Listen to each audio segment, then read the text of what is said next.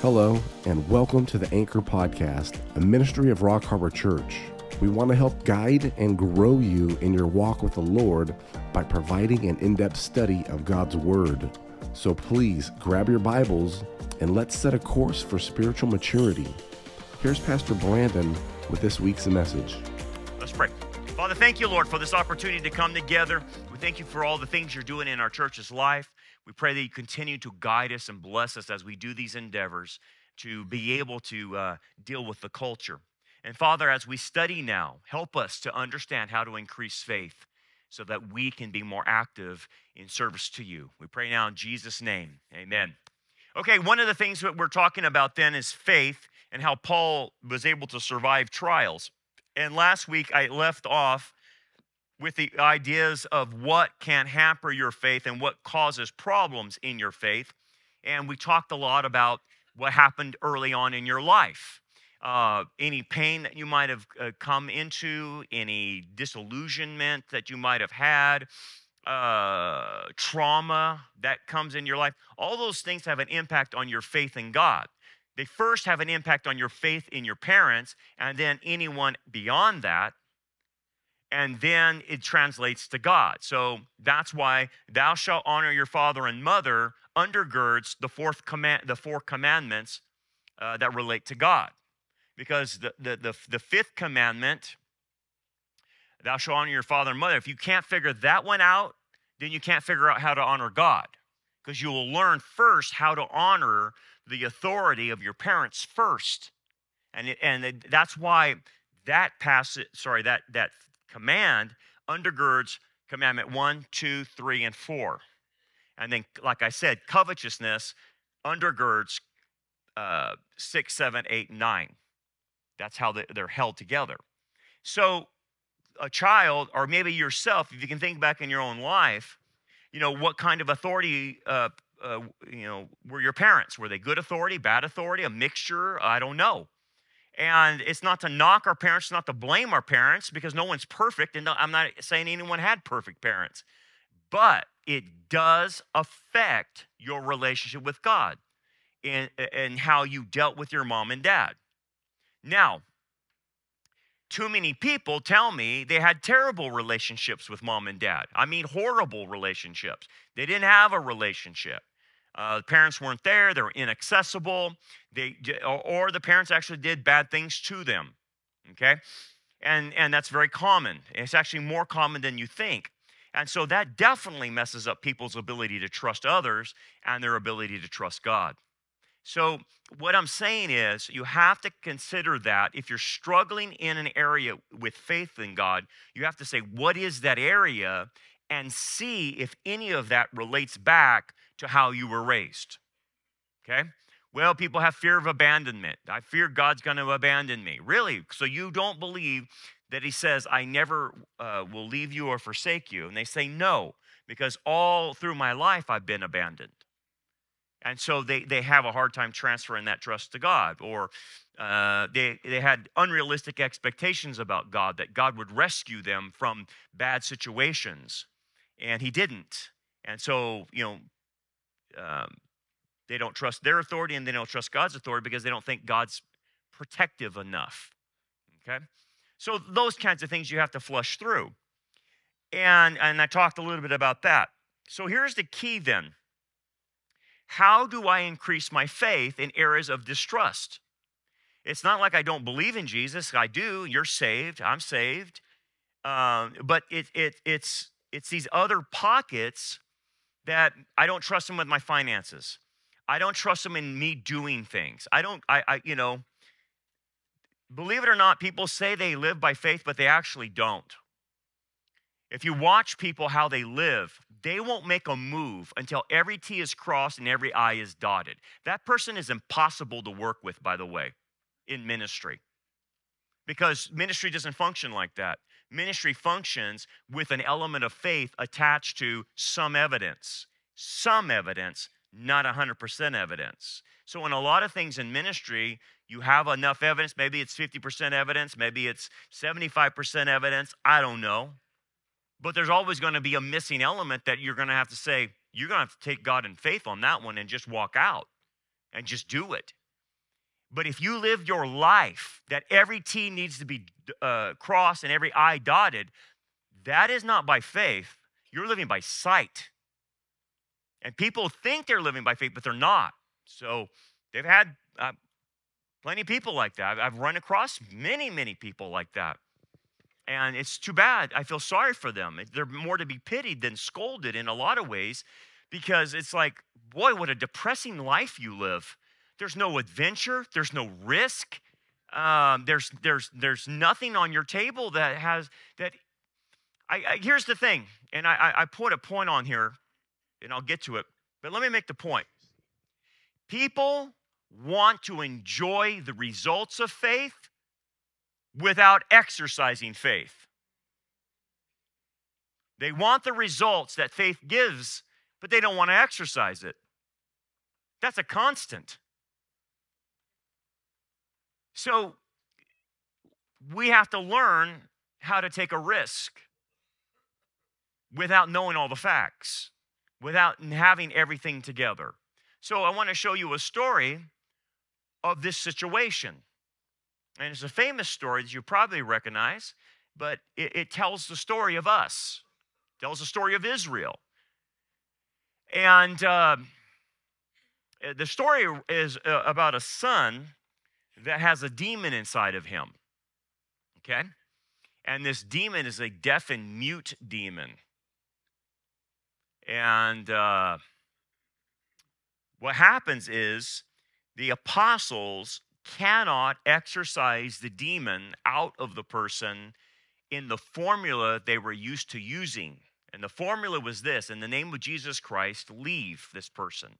That formula didn't work, okay, in this situation. And many times, if just to segue into demonism, many times you will encounter someone that's demon possessed or maybe demon oppressed or whatever, and the formula of leave in the name of Jesus Christ doesn't work. Then you're dealing with a different kind of demon, the kind of demon that's here. Okay, so if the formula doesn't work, leave in the name of Jesus Christ, you're dealing with a different kind of demon. You're dealing with a deaf and mute demon. And that's what we have here. Then one of the crowd answered and said, "Teacher, I brought you my son who has a mute spirit." Well, it's deaf and a mute. Okay? This is different.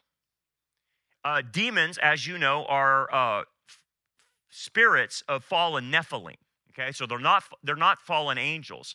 They're fallen Nephilim, the spirits of fallen Nephilim. And they want to inhabit, they want to possess bodies. Okay? So this is what we got here, a demon possession by a fallen Nephilim that's been in this boy. Now, you might say, how did he get in the boy? It doesn't ever say, but it does give you another clue into demonology, that they went after the boy and they possessed the boy at a very young age. People ask, why does that happen to children? It's because somebody around them has opened the door. That's why. Something's happened. Someone has opened the door. So let me give you the background on this. The background on this, on a deaf and mute demon, is even the Pharisees couldn't exorcise demons out. They had their own formula, and their formula worked. And they could exorcise demons. They had that power as Pharisees and religious leaders, and they probably used a formula in the name of Yahweh to exorcise the demons out. Okay. But when they came to a deaf and mute demon, the Pharisees couldn't do it. And so what the Pharisees started saying is, look, we can't do it, but when Messiah shows up, he will be able to exorcise a deaf and mute demon out of people. And hence, that miracle of exorcising a deaf and mute demon actually became a messianic miracle. And there was 3 of them. Cure people of leprosy, heal of blindness, and exorcise a deaf and mute demon. Those were the 3 signs, and that the Pharisees said that when you see a person doing those 3 things, then that's the Messiah. And of course, he did them. They didn't believe, right? They didn't believe, but contradicted their own, religion. But anyway, that's what we have here. So we have a messianic miracle that's going to happen, but it's a lesson on faith. So And then the Father says about him, and wherever it seizes him, it throws him down. He foams at the mouth, gnashes his teeth, and becomes rigid. So it's affecting him spiritually in this possession. It's trying to kill him, actually. It's doing all kinds of crazy things. So I spoke to your disciples that they should cast it out, but they could not. And why couldn't they? Because they're using the wrong formula. The formula in Jesus' name, leave, is not going to work on a deaf and mute demon. Okay? It's not going to work. Why?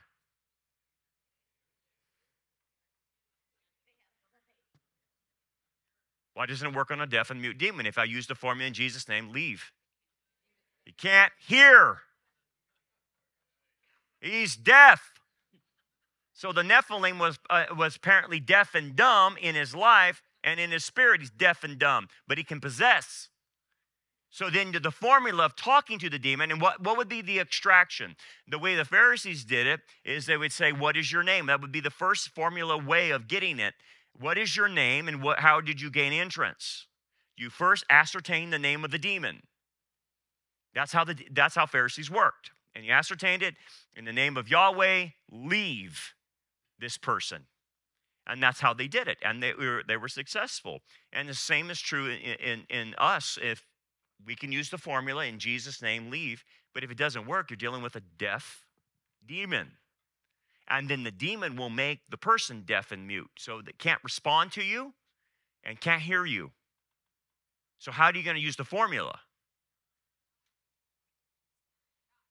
You can't. You can't. You better figure out another way. And that's why the Pharisees were stumped. They're like, I don't know what to do. That's right, you don't know what to do. So they punted and said, well, when Messiah comes, then he'll be able to tell us and show us how to do that. Well, here he is. He answered and said, O faithless generation. So who is he referring to? The mob, the crowds, and the Pharisees and the religious leaders. Why are they like that? Why does he call? He now calls them a faithless generation. They don't possess faith. They don't believe in the Messiah. So they're a faithless generation. They have rejected the Messiah already by this point in time, the religious leaders. So he calls them a faithless generation. This generation will be the one punished by 70 AD for their lack of faith in the Messiah, right?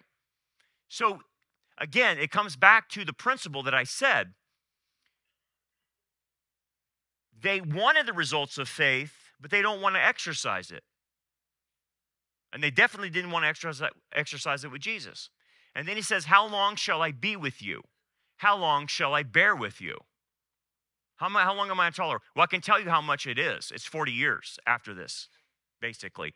From the resurrection to AD 70 is 40 years. He dies in AD 30, resurrects in AD 30, and from AD 30 to AD 70, you have 40 years. He's willing to give Israel a time to get their act straight before the unpardonable sin comes in. So he continues on.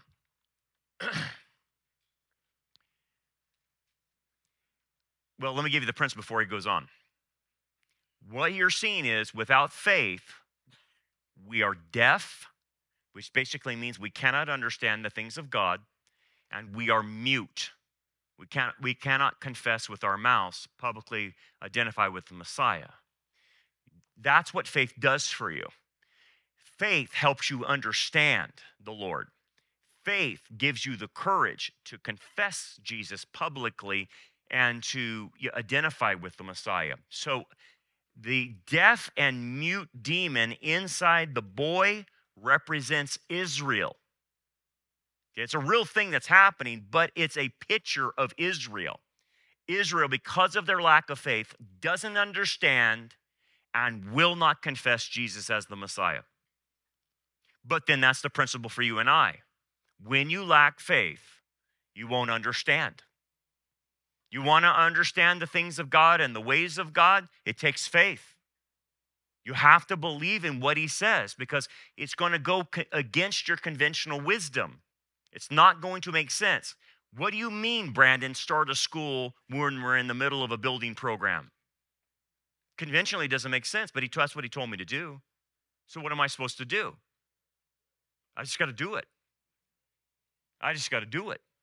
And I don't know how it's all going to come together, but it is. But there's a lot of gaps I don't know. Are you okay with the gaps? You have to be okay with the gaps in your knowledge. If you're the kind of person who says, no, I need to be told everything before I begin, forget it, man. That is not Christianity. That's not how it works. You have to be okay with the gaps. Okay? Otherwise, if you don't accept the gaps, you won't understand. That's why people are to be pitied when they don't operate in faith and they're crossing T's and dotting I's because they will never understand. They don't understand the walk of faith. They think it's that, oh, I believe in Jesus and then that's it. And that's terrible as far as their sanctification is concerned because they never grow. Great, they got their fire insurance, they got saved, that's wonderful. But from that point on, there's nothing going on in their life. And that's terrible that they live their life like that. It's horrible. It's not the way to live. You're not experiencing the abundant life. You'll never see the miracles unless you walk out in faith. I've seen literal miracles happen because I stepped out in faith with the church and did things I couldn't believe happened. I've seen things happen that I never saw. I can tell you this, my first part of ministry, I didn't walk in faith, I walked in sight. I didn't see any miracles until I started the church. Then I saw miracles. But why? Because I had to step out in faith.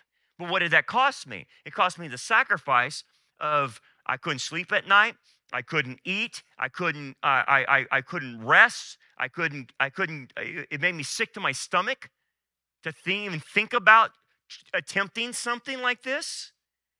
So you have to be willing to pay the cost. You have to be willing to make the sacrifice of faith in order to see the miracles. You're not going to ever see them, not in your life. You'll hear about them, you'll hear about from others, but you'll never experience them in your own life. And that's sad. That's really sad. You need to see God at work. You should see God at work. But if you don't have faith, you won't understand anything that's happening to you. You just don't get it. That's what Israel looks like. They're nothing but a demon-possessed boy that can't hear and can't speak. That's what he's saying about them. Now, here's the thing. This is coming on the heels of his rejection, remember. And he says, a wicked and adulterous generation seeks a sign, but no sign will be given to it except the sign of Jonah. So what is he saying? You must believe in the sign of Jonah. Because I'm not giving you any more other signs. So what does that mean? Well, in the terms of faith, people, they say they want to know the will of God for their lives, and that's great, but they demand a sign. They want confirmation, and I understand that's a human idea. You want to throw out the fleece, that Gideon did, and see if the Lord answers that way. That's not the right methodology, because what happens is people want confirmation, and God doesn't give it to them. Do you know why? Because they won't accept the previous signs He already gave to them. They refuse to acknowledge the signs already that He gave them. So why would you think He's going to give you another sign to move forward when you don't believe the signs already here? So that's what He is saying to Israel. No sign will be given to you except the sign of Jonah. I've already given you the messianic signs. I've already raised people from being lame. I've cured leprosy. I've cured blindness. I've cured a deaf and mute demon. I'm not giving you any more. You need to accept those signs before you move on. And then the other sign that I'll leave you is the sign of Jonah. And if you don't believe that, then there's no hope for you. So when you look at your own life, like where has God taken you? What are the signs He's already given you? What has He said? Are you ignoring those signs? Because maybe those signs don't look good. I don't know. But he's not going to give you another confirmation until you accept the previous confirmations. That's how you grow in your faith. Accept what he's already told you. And you may not like it. You may not like it. I can tell you this, about 50% of the, well, no more than that, probably about 75 to 80% of the time, I don't like it. I just don't like it. I'm like, oh man, that's going to be more work. That's all I think about, man. We're going to have to do this, and that means I have to do this, and that means I'm going to have to do this. And I'm like, man, I understand now when they put on graves, R.I.P., rest in peace. I get that now. And I'm like, that's going to cost me, I got to do more sacrifice on that. And that's going to cost me here, and that's going to cost me there. So I count the cost, and I know, well, I got to do it. But I'm not devoid of my own struggle. It's stinking hard. And I don't like it most times. It angers me sometimes because I'm like, man, I just gave an ounce of blood here, man, and a pound of blood there. And I need more. I need more of you. I need more of you. You haven't, and then I always, get the passage in my head. You haven't given anything to the point of shedding your blood, so shut up and get on with the program. So I hear that in my head, and that's always brings me back to reality because you'll pitch a fit and you go into protest. I do it, and sometimes when you go into protest, I know in my mind I'll get on board. But I got a little time of protest, and so I just kind of pull off to myself, and I have my own protest party, and I invite my protest friends. And I get it, man. I get it, because I'm like, it's going to take so much more faith that I don't have right now. And sometimes it takes me the last protest I went through is about 3 days. It took me about 3 days to get over. And so I'm telling you, it's not easy. But I already know in the back of my mind, okay, I'll get on board. Yeah. But I also know that that's the only way I'm going to see God work. I can choose to protest and not do it, and then I'm not going to see anything. I won't see miraculous things happen. And I don't know if I want to live that way. I don't know if I want to look at myself in the mirror and saying, you're missing out because you're afraid, because you won't sacrifice, because you won't build your character high enough to extend more faith. I don't want to be that guy. Even though I protest and I get mad and I struggle, I want to see all the glory. When Moses says, show me your glory, that's a sacrifice to see the glory. Let's go back to the story. Bring him to me. Then he brought him to him, and when he saw him, immediately the spirit convulsed him, and he fell on the ground and wallowed, foaming at the mouth. So this demon obviously knows he's in the presence of God, okay? Jesus is there, and this demon is reacting violently around him.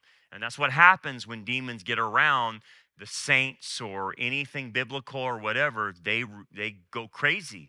They don't like it, okay? One demon-possessed person I knew wouldn't come into the church because it just made her crazy. So she stayed outside, and she couldn't come in the church. It just made her crazy. And they can't. They also, I noticed, they can't stand the smell of the Bible for some reason. So like when you open the Bible, they can smell it. And I said, well, what does it smell like? She goes, it smells like death. Yeah.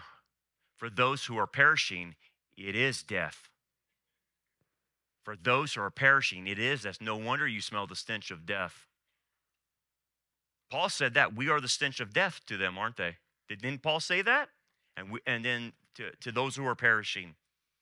That's her reaction. She smelled death coming from the Bible because of the way she was reacting. She was a Satanist. Anyway,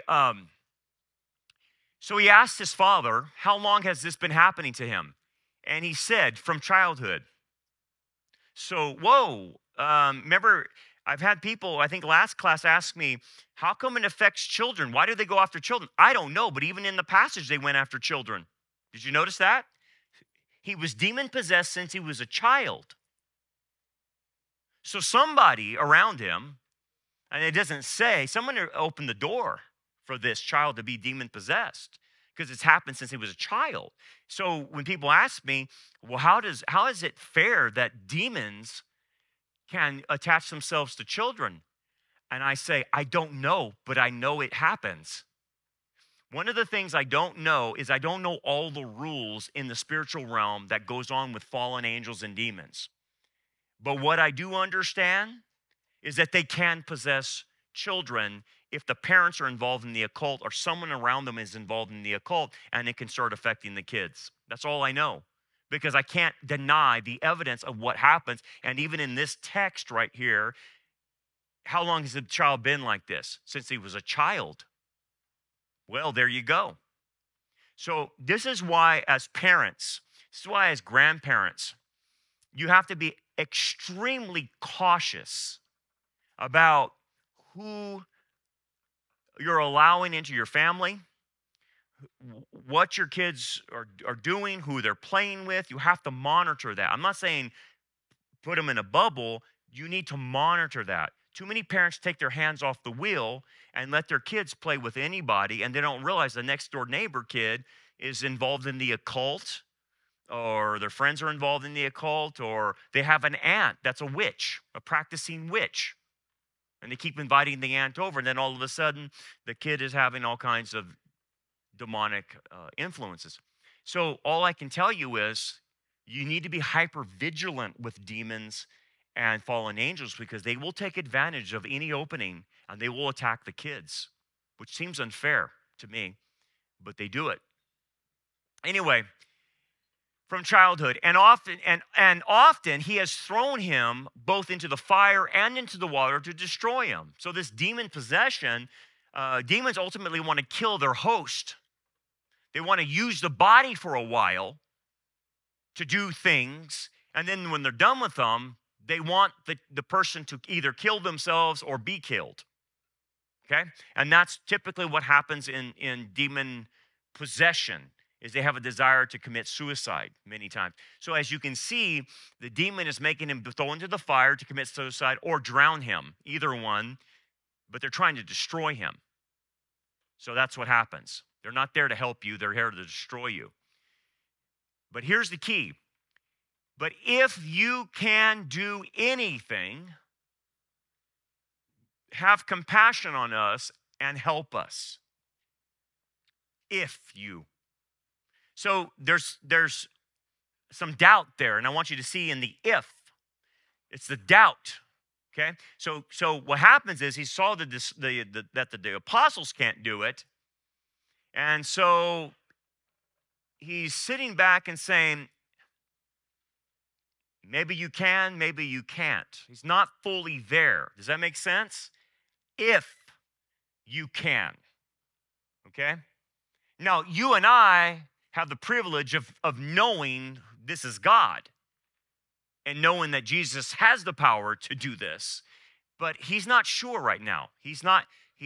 Maybe he is, maybe he isn't the Messiah, and he's not on the ground that you and I aren't. So he's a perfect example of where you and I lack faith in the Messiah at some point, some category, some pocket, okay? And that's how you and I, if you can provide, Lord, I will step out in faith. If you will protect, I will step out in faith. If you will do this. Well, the if needs to be erased. There is no ifs. You either believe he has the power to do it or not. It's no ifs in this. If you can do it. No. Can't do that. If you start the ifs, you don't have faith. Okay? You have to have solid faith that he can do it if it's in his will. Okay? He's not asking whether it's not in his will. He doesn't know the kinds of power Jesus has because he's not fully understanding who Jesus is at this point. Okay. Jesus said to him, if. Do you notice that? That is hilarious. You got to see the comical nature in the Messiah in doing that. He throws it back to him. If it's not if I can do it, is if you can believe I can do it. Now let's get things straightened out here. This is the humorous side of the Messiah, because he knows this guy's struggling. It's like, what? Don't you know who I am? I think it's hilarious. I think this is the funny side of Jesus putting that back on him, saying, if you can believe is the issue, dude. All things are possible to him who believes. This comes on the heels also, if you have faith as a mustard seed, you can move mountains. What do you mean? Like Mount Everest? Is that what he was referring to? He's actually referring to something even greater than a mountain. Most people think they use the term, well, Jesus can move mountains. That's true. If I believe in him, he can move mountains. That's really not what he was talking. He's not talking about a landmass with a peak, what you consider mountains. It probably, and best of to our understanding, is the reference is to Mount Hermon, or Hermon, which they just had come from. They were just at Mount Hermon. And you're like, well, what's the big deal about that? Well, it's a mountain, yes, true, but the term you can move mountains doesn't necessarily refer to a piece of dirt with a peak on it. Mount Hermon is where the fallen angels decided to cohabitate with women and create the genetic hybrids in Genesis 6. So Jesus takes them to the foot of Mount Hermon, and many of you probably have been there in Israel. It's called Benias Falls. It's Caesarea Philippi, it's called.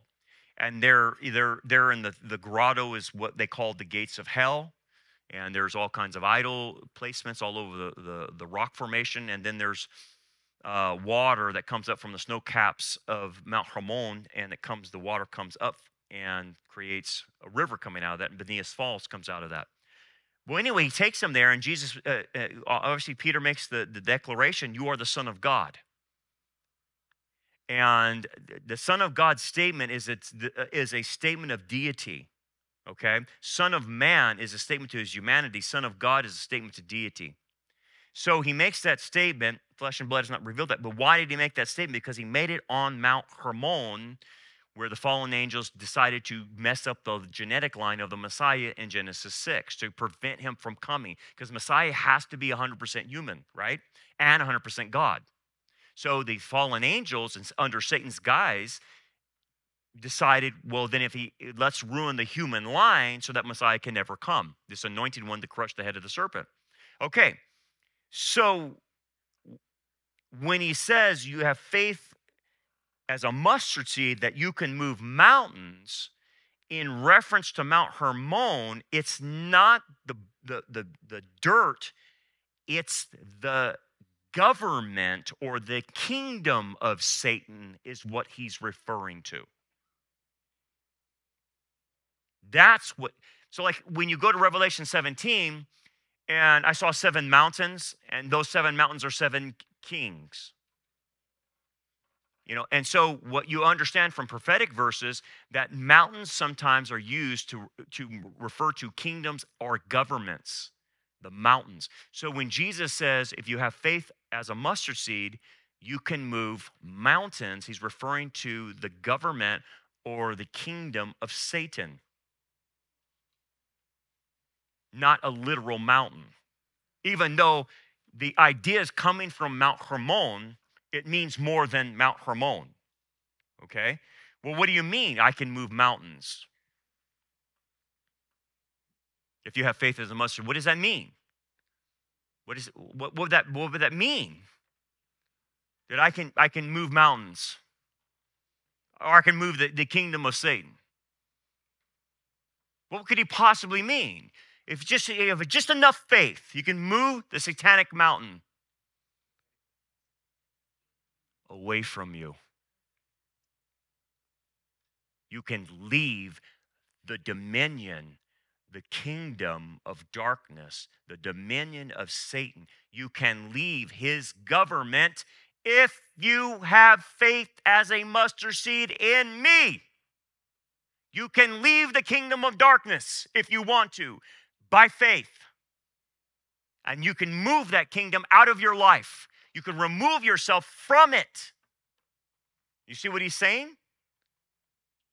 And everybody that's born again has been, according to Ephesians 2, removed from the kingdom of darkness and out of the condemnation of God. Because you had faith as a mustard seed, just a little bit of faith. Faith in what? Faith in what?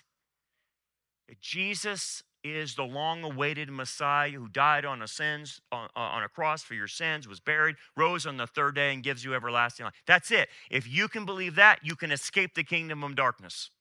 That's it. That's the faith that moves mountains. Because you move that government out of your life. You move the satanic kingdom from your life, and you're not part of that anymore. You're not part of that kingdom. You don't operate by those same rules anymore. In fact, now you're in the kingdom of the light. And in the kingdom of the light, you operate differently. They can't touch you. You're God's property now. Before, you were Satan's property. Satan owned you, whether you knew it or not. He owned you. But you become a Christian, a belief, now you're in the different kingdom. Okay, so he says to them, if you can believe, all things are possible to him who believes. All things. In reference, many times, in the context of how does one become saved? Well, if you believe in me, that can happen. Jesus already told the disciples, when we're talking about a rich man entering the kingdom of God, and they're thinking, wow, rich people are blessed. That means they're blessed by God, and they should be saved because of that. And that was Pharisaical teaching. And Jesus says, no. All things are possible by God if you believe. And he was referring to salvation. So it's possible. I can not only save you, but I can save your son from demon possession. I can do anything if you'll just believe that I can do it. So in your faith walk, do you believe really that God can provide? Do you believe they can protect? Do you believe he will be with you through it all, to the very end? Do you believe all of those things? If you do, you can walk out, and all things are possible. According to his will, obviously. Obviously, okay? Bring him to me. Oh, wait, here we go. Immediately, the father of the child cried out and said with tears, Lord, I believe, help my unbelief.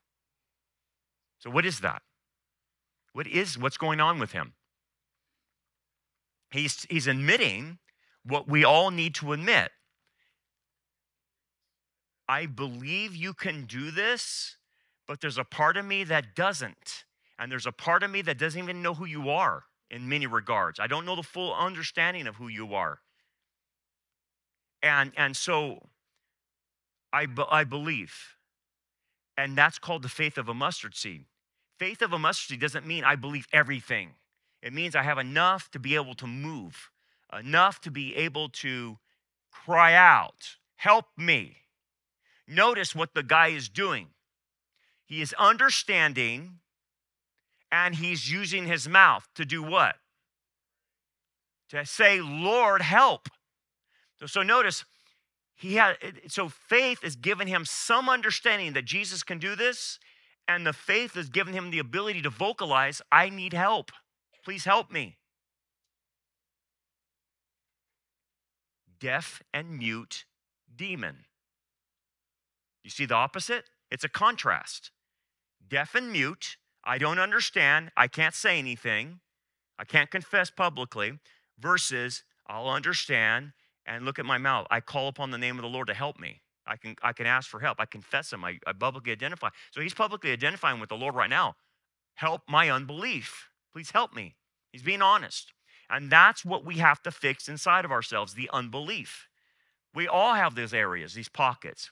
And a lot of them are traced to our childhood. A lot of them are traced to our past incidents. A lot of them are traced to the experiences we went through. A lot of them are traced to our ex-spouses, all that stuff.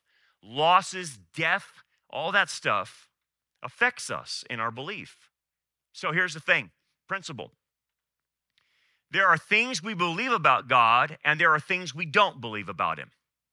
Okay? We have to acknowledge that. The key is to inject faith into those areas that we don't believe God for. So you got to find your weakness. What do you not trust God for? And see if it relates to something in your past. Maybe it will, maybe it won't. But either way, the only way you can fix it is by the truth. And you have to say to the Lord, help my unbelief. I don't trust you in this area. And then you have to search the scriptures and you search your past. And you'll see how God is there in that category that you disbelieve him for.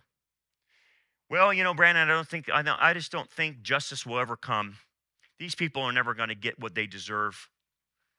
These crazies, these lunatics, what they're doing to our culture, they're evil, they're wicked, and they're going after. They're just not going to get what they deserve. So, if you really believe that, if you believe that they're not going to get justice served to them by God, then what would be your only reaction then?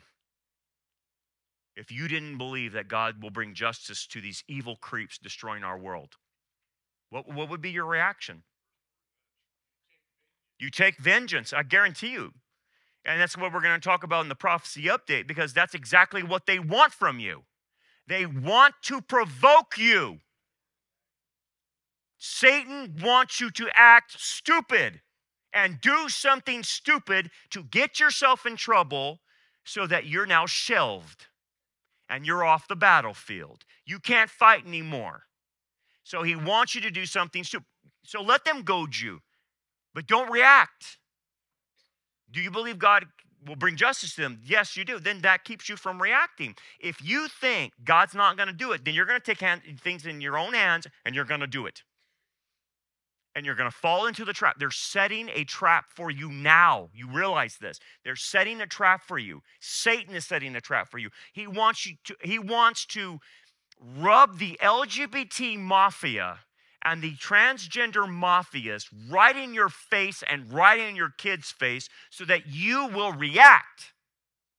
That's what he's doing. And he's going to push it down your throat and push it till he can get a reaction from you. And if you come out fighting and taking vengeance and going crazy, they win. That's it. Because as we know, I'll show you in the next episode, the government's already setting up a protocol to handle you and me. You're nothing but white Christian nationalists, all of you. It doesn't matter what skin color you are, they're putting us in that category. White Christian nationalists. And they're the domestic terrorists that we have to take care of. That's the trap. DOJ, FBI, IRS, all of them are setting a trap. It's true. So when Jesus saw the people came running together, he rebuked the unclean spirit, saying to it, deaf and dumb spirit, I command you, come out of him and enter him no more. There's the power of God. Now, what's the key on this one? So let's do an aside about demon possession. When you're dealing with somebody that has demon possession or demon oppression, and the in Jesus' name formula doesn't work, okay, then you know you're dealing with a different kind of demon that's deaf and dumb. Okay. What are you supposed to do? Well, look what Jesus did. Now, you can't do what Jesus did. Understand that. He, being the Messiah, could do this, and no one else could. And he clearly shows he has authority over the demonic realm. And therefore, this deaf and mute demon obey him. Okay? They obey him, and they have to leave. Or if it's one or two, I don't know. But he commands them, and they follow exactly what he says. There's no formula that he needs to use, is there? I command you to get out, come out. Notice he doesn't use anyone's name, because why? He doesn't, in the name of Yahweh, he doesn't use that. In the name of Jesus, no, he is Jesus. Do you notice that he doesn't have to use his own name? So the formula, it doesn't apply to him because he is God. He is God, and he's casting the demon out because God can do that. And the demons have to obey him because he is their creator. Okay? So keep watching that. I command you, come out of him, enter him no more. Then the spirit cried out, convulsed him greatly, and came out of him. And that's typically how a demon comes out. They make the person convulse, they make them cough, almost vomit, all kinds of weird stuff as they're coming out of the person. And he became as one dead, so that many said, he is dead. But Jesus took him by the hand and lifted him up, and he arose. So he wasn't dead. He was kind of like knocked out. He's probably tired from what happened. And so there he is. Now, clearly, Messiah has exorcised the deaf and mute demon. The sign, the third sign, has been given to Israel as far as what the Messiah could do, and he's done it. Okay? So all three messianic miracles has happened at this point. Okay. So this is interesting. And when he had come into the house, his disciples asked him privately, why could we not cast it out? You gave us the formula, and he did give them the authority to cast out demons, did he not? He did.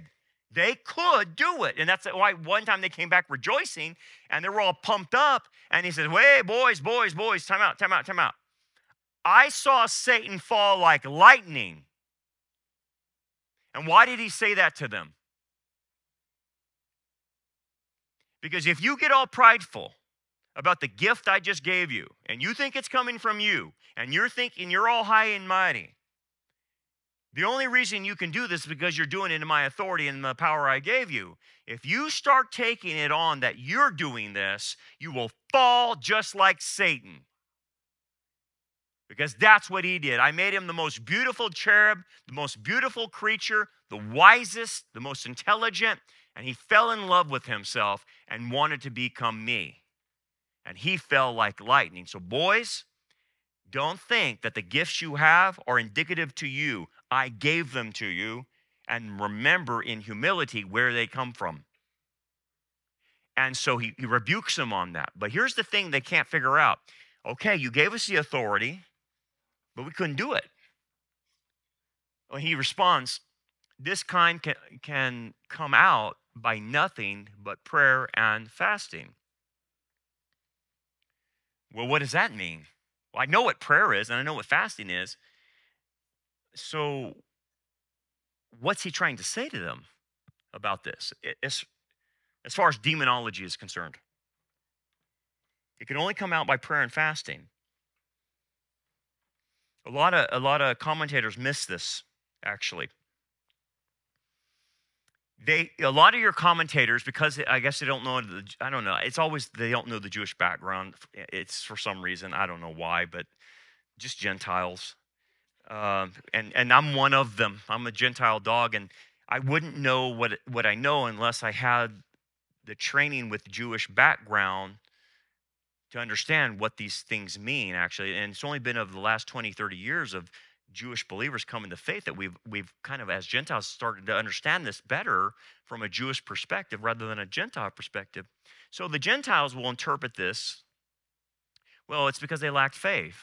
That's why they couldn't get the demon out. It's not that. They did have a faith that they had the gift and they could use it, but something else happened here. This kind, did you see the term? This kind. This is that meaning what? In contrast to the normal demons you were exorcising, this one's different. It's a different kind of demon. And this kind requires something different than the typical formula. This one won't respond to you in the name of Jesus, in my name. Now, it responded to me because I'm God, he's telling him, but it's not going to respond. The only way you can get this kind out is through prayer and fasting. And what do you mean? What am I praying? What am I fasting for? What am I asking God to do?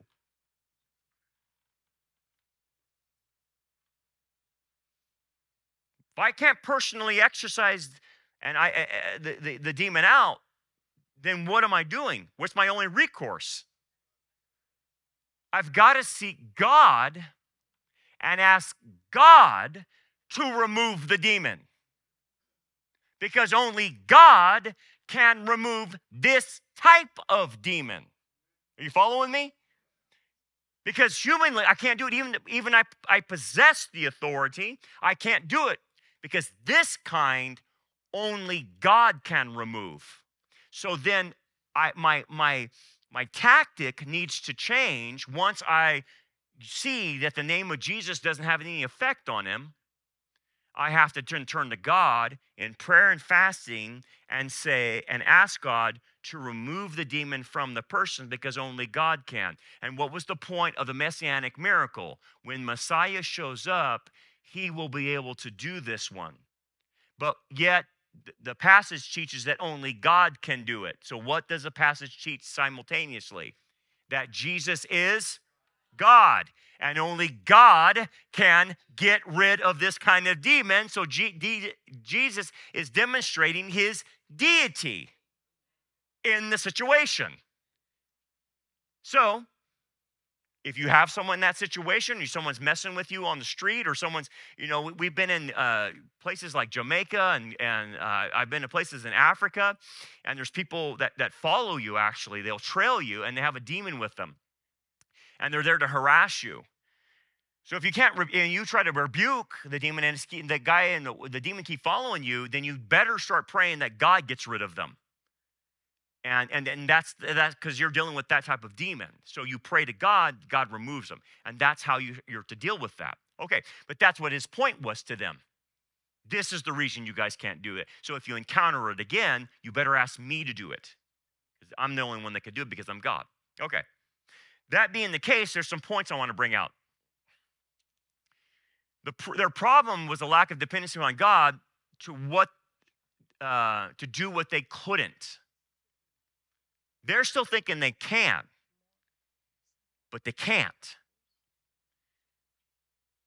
So here's what you have to do in your walk with the Lord. You take responsibility to do what you can do, humanly speaking. God's not going to do what he expects you to do. Okay, so you do that. And then you're going to come to the point where that's all you can do. You've done all you can do, and you're stuck, okay? You're at the Red Sea. And you've done all you can do. You've ran from Pharaoh. You did everything you need to do, and you're going to get into that situation where you're stuck. And that's where your faith has to kick in for him to do the impossible. And that's what we talk about. Can he open the Red Sea? Yes. So whatever Red Sea's in your life, can he open it? Yes. That's where you have to trust to do the impossible. Can he provide the funds? If he led me to do this, and yet I don't have the money now, but he told me to do something, I have to believe the impossible. And what is the impossible? That somehow he will provide the finances to do what he called me to do, even though I don't have them now. That's how it works. I have to believe him for the impossible. Well, this is impossible. It'll cost $5.5 million. It's not going to happen.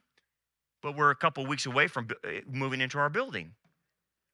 So when we did it 4 years ago, it was the impossible. And he just said, just do it, Brandon. Just do it.